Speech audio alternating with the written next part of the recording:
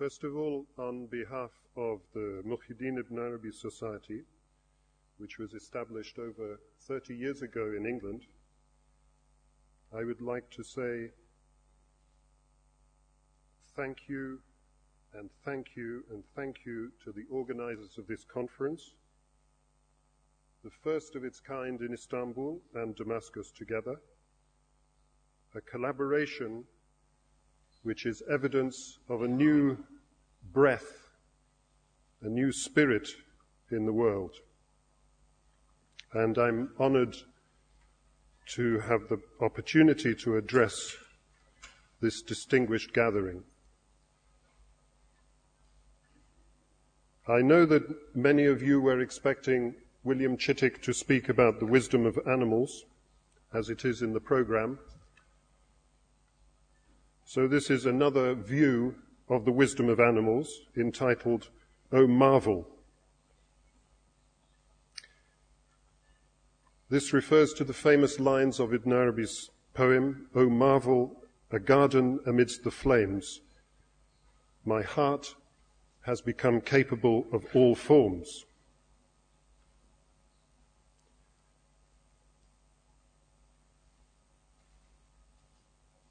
When I first started to think about writing this, I came across a very curious item on the BBC website.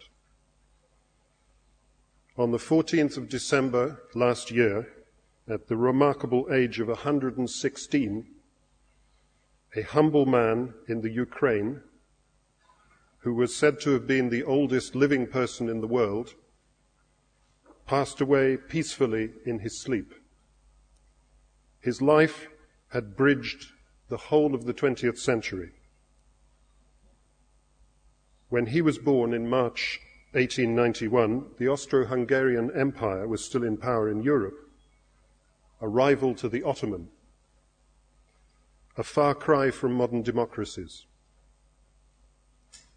Perhaps more telling than the political structures, the average life expectancy at that time in Europe was less than 50.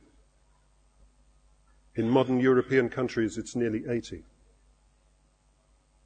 When he was born, Europe's population amounted to 25% of the world, 1 in 4. The world population as a total was just over 1.5 billion. When he died, last year, estimates of world population were 4 times as much, just over 6.5 billion. 2/3 of the world's current population live in just 17 countries. The 17th place, incidentally, is Turkey. According to conservative estimates, 1/10 of the population of humankind is living on the planet today. This expansion of human beings on the planet is not simply completely unprecedented, but according to all the experts, looks set to continue every year. There are 70 to 80 million people born and extra in the world every year. That is the equivalent of a country the size of Turkey. According to some people, by the year 2050, within the lifetime of many people in this audience, there will be 9 billion people living on the planet. I'm mentioning these staggering figures to give us all a sense of perspective on the changes that are taking place in our world and the challenges that lie ahead for everyone. What are we to make of these figures? Do they fill us with a sense of alarm, of foreboding, of fear? Does it make us think of human greed, wastefulness, conflict? Or does it make us think of the ways in which people are increasingly cooperating with each other in terms of trade, medicine, travel? Do we welcome these aspects of modernity, or do we reject them?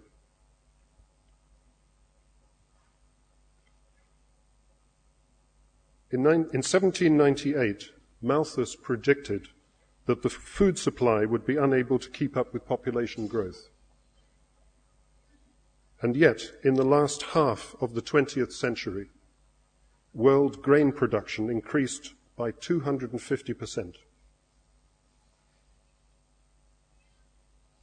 The scientific and technological changes that have swept the globe in the last 20 years, electronic communications, internet, medical advances, and so on, are also testament to the profound capacity of human beings to overcome apparently insurmountable obstacles. The development economist Jeffrey Sachs refers to the current time as the age of convergence, where it is feasible to extend the high standards of living enjoyed by few rich countries to every country, where poverty could be eradicated, where economic development and advanced technology and medicine could become a worldwide phenomenon. This is the mark of our era. As population has grown, societies have become increasingly complex and specialized until we now enter an era of globalization in which systems of governance, law, culture, and thought are converging with all the problems that entails. There is no doubt at all that the world we study in our history books is no longer the one that surrounds us. The challenges we face today are not the ones that our predecessors had to contend with. At the recent Bali conference on climate change, Al Gore recently said, "We, the human species, face a planetary emergency." Planetary, not national. He cited one example. The entire polar ice cap will disappear in 5 to 7 years, according to the most recent forecasts. And to show how wrong we can be, until very, very recently, it was believed we had until 2050. It is little wonder then that the term which has been used for this era by the Nobel Prize-winning scientist Paul Crutzen is the Anthropocene, the age of mankind. Human beings have taken hold not only of the economy and the population dynamics, but even of the Earth's physical systems. We are living in a time when the human species is the most significant organ of transformation on the planet. Human activity is affecting natural cycles, and all other creatures are having to adapt or perish. At the same time, our ability to understand what is involved in this control, our ability to take responsibility, has lagged far, far behind our capacity to create these conditions. It is as if we are seated on Solomon's throne without the benefit of any of his wisdom. There are many different reactions to these facts. The imminent environmental catastrophe is a product of human selfishness, according to some. Perhaps it is even human nature. So, the argument goes, wouldn't it be better if human beings simply disappeared from the face of the planet? The whole natural world would be better off. Other people refer to what the Quran calls the corruption, fasad, foreseen by the angels when God announced that he would create a Khalifa on the earth. Will you place on it, they asked, one who will do corruption therein and shed blood?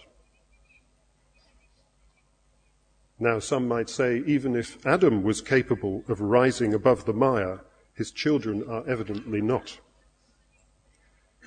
Some go so far as to correlate all of this with ideas of the end of the world. To rephrase Al Gore, we might say, the planet faces a human emergency. It is very tempting to view all this as a series of doom and gloom negatives. But that has always seemed to me to be a very good excuse for extremely bad behavior. It assumes that we are judging the situation correctly. It assumes that human beings are doomed to do corruption. However, and this is where one can learn from the way the Quran is structured, the Quran states immediately after this questioning by the angels, God said, I know that which you do not. And then Adam demonstrated to the angels the true human rank by showing them their names. What is being revealed from the suprahuman is entirely clear. Nobody comprehends the real dignity of human being except God. Or except, as Ibn Arabi puts it, except those who know how to contemplate God perfectly. No one can deny that human activities leave a great deal to be desired, but that view alone would ignore the essential capacity we have for self-transcendence, for going beyond apparent limitations, for working in harmony with others, not against them, for assuming the dignity of the complete human being which lies in the potential of each and every one of us. At this point, let me refer directly to the work of Ibn Arabi, who can be said, without exaggeration, to have promoted one of the most intensely positive and harmonious visions of human potential and realization. The universality and inclusivity found in the thought and writings of Ibn Arabi offers an endlessly fertile field of study. This is not only true for the specialist scholar and academic, but equally promises a rich cultural and civil reward for societies and individuals anywhere in the world. His words speak to a deeper appreciation not only of our own spiritual heritage, but the whole heritage of being human. Beyond even the vast scope of the Abrahamic tradition, there is no culture and no form of belief to which he cannot speak, since he stresses four fundamental things. First of all, the essential unity of all life, of all living things. And for him, all things are living. Secondly, the highest possible rank of the true human being, irrespective of gender, class, or nation, or any other description. Thirdly, the ultimate supremacy of divine mercy and infinite compassion at every level. And finally, and perhaps most importantly in some ways, it needs to be stressed, he speaks of an infinite number of different perspectives and viewpoints being included within unity. Unity means fullest expression and differentiation.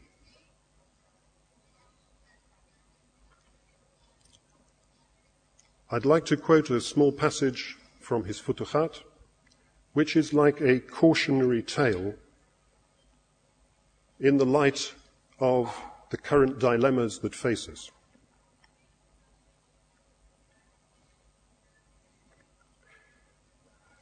I once met one of the wandering pilgrims on the sea coast between Marsa Lakit and the lighthouse. This is just outside Tunis. The man told me that on the same spot he had come across one of the saints, one of the Abdal, walking upon the waves of the sea. And then the man recounts the story. I greeted him and he returned my greeting. This was a time of great injustice and oppression in the country, so I asked him what he thought of all the injustices that were happening in the land. He glared at me angrily and said, "What is that to you or any of God's servants? Don't speak of anything except that which is good. May God grant you help and accept your apology for that." At first sight, a typical quietist, saintly viewpoint. Forget the world. Disengage from worldly realities. Don't look at the terrible things which people are doing. Concentrate on the reality behind all phenomena. However, there is far more to it. As Ibn Arabi observes, lacks, defects, impurities are matters of accident. They don't belong to the real us. What is essential, what is pure. In the final chapter of his Futuhat, the first piece of advice which Ibn Arabi gives to all people is as follows. Think only good of God in every state. Never think ill of him. You do not know whether the breath that is leaving you now is going to be your last, and you die, and whether you will meet God with a good opinion of him, not a bad one. You do not know. Perhaps God will take you in that breath that leaves you. So leave what is said by those who think ill while you're still alive, and think only good of God at the time of your death. For according to the knowers of God, that time is not known, and they are with God in each of their breaths. If this is true of thought, it is equally true of speech. Our mentioning of the negative goes against our real nature and the fundamental nature of things. To mention or speak of the good is, of course, to remember the good. To mention God is to remember that he is the one reality that exists, apart from which there is no other.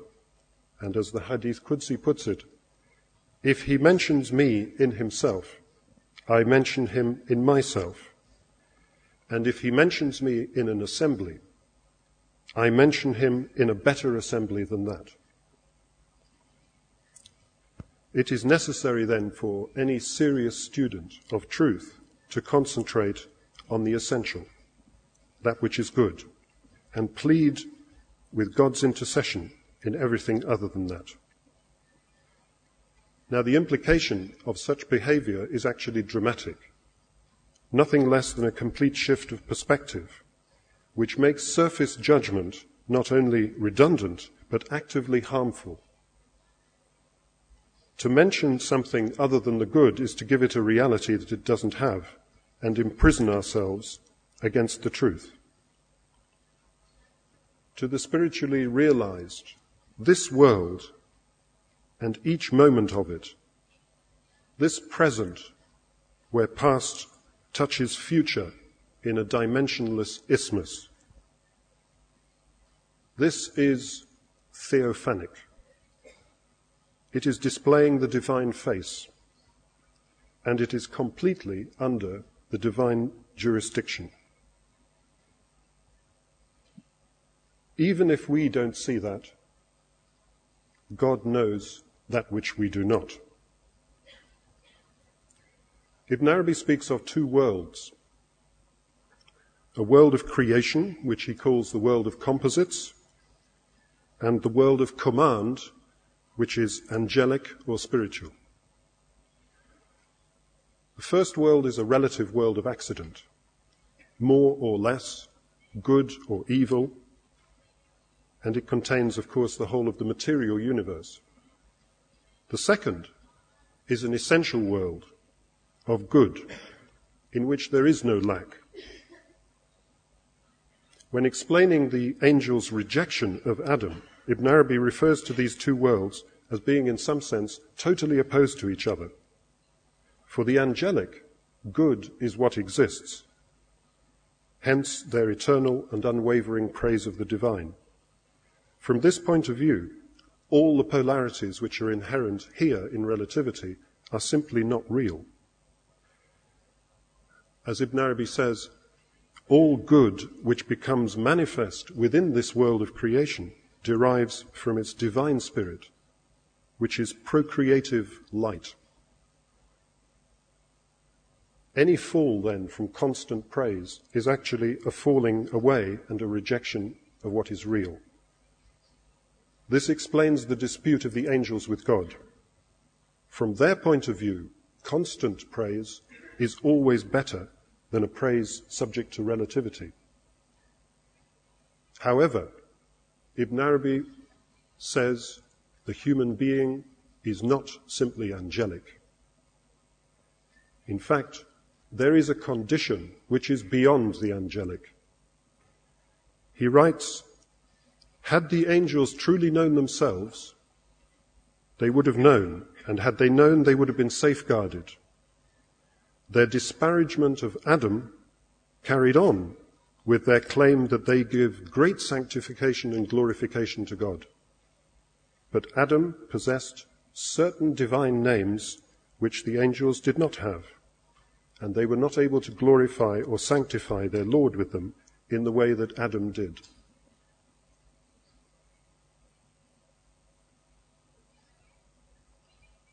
On the face of it, Ibn Arabi is saying that Adam is superior to the angels. And yet, the inference that he draws from the story is that this is a divine education for human beings in our condition. Unless we know ourselves in our real Adamic nature as the divine image, in other words, as God knows us, our knowledge is provisional and subject to error. We may think we are right, but we remain veiled by our own selves, and we cannot imagine anything superior.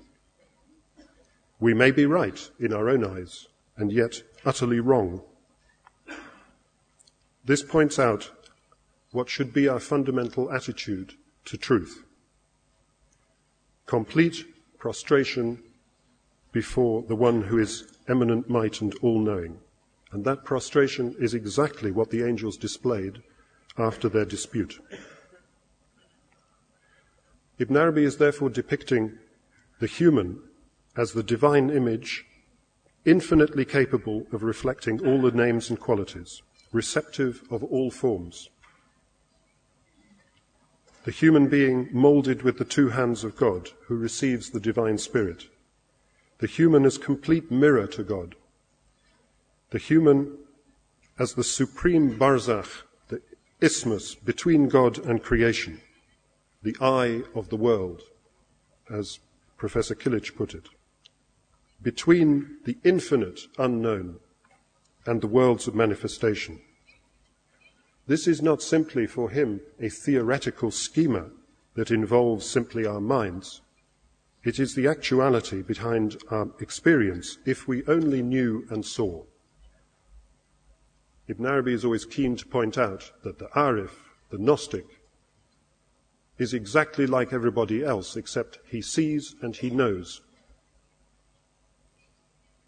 If we only knew and saw,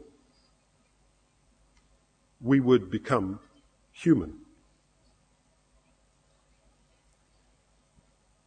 If the waters of our individual nature were stilled, the total divine image would be capable of manifesting on its surface as it really is. The full human potential within awaits our consent to manifest, yet we imprison this reality within a construct we call ourselves and others. In the famous Hadith Qudsi, which Ibn Arabi quotes often, I was sick and you did not visit me, indicating that the reality of the other is in fact one of my servants. And had you visited him, you would have found me with him. If we were to understand the true import of this saying, we would see that the sickness does not lie in others outside us, but in our own self. And only then could we begin the real visiting and finding of the divine. Ibn Arabi's famous poem, O Marvel, My Heart Has Become Capable of All Forms, is not a creed of a theoretical unity where all religions are somehow melded into one. This is the direct perception of someone who has realized his true humanity and articulates the joy of his discovery to awaken this potential in others. This is a marvelous integration which gives full value to differentiation. As he thunderously proclaims in one of his early works, the Anka Mukhrib, so recognize, know your God before death comes, lest you die and you are still held captive by convention. If one thing has impressed me about Al Gore and other prominent men and women in our own time, it is the way he is able to articulate the real benefit of a positive outlook. And I'm quoting from his speech in Bali. Instead of shaking our heads at the difficulty of this task and saying, woe is us, this is impossible, how can we do this? We ought to feel a sense of joy that we have work that is worth doing, that is so important to the future of all mankind. We ought to feel a sense of exhilaration that we are the people alive at a moment in history where we can make all the difference. End of quote. Such a sense of joy in vocation used to be restricted to the religiously minded. Now the actions of everyone, great and small, affect the restoration of balance on this planet, both exteriorly and interiorly. We are indeed living in a remarkable era when the dignity and responsibility of the individual human being is being brought to the fore in all aspects. Every man, or rather, the singular complete man, who is the reality of every man, is beginning to come of age. In short, and in conclusion, the challenge is to see ourselves in the light of the human divine image, to know that we have been blessed with existence, and that we are dressed in divine names and qualities, and to act according to what is best in us. Change lies in our own hands,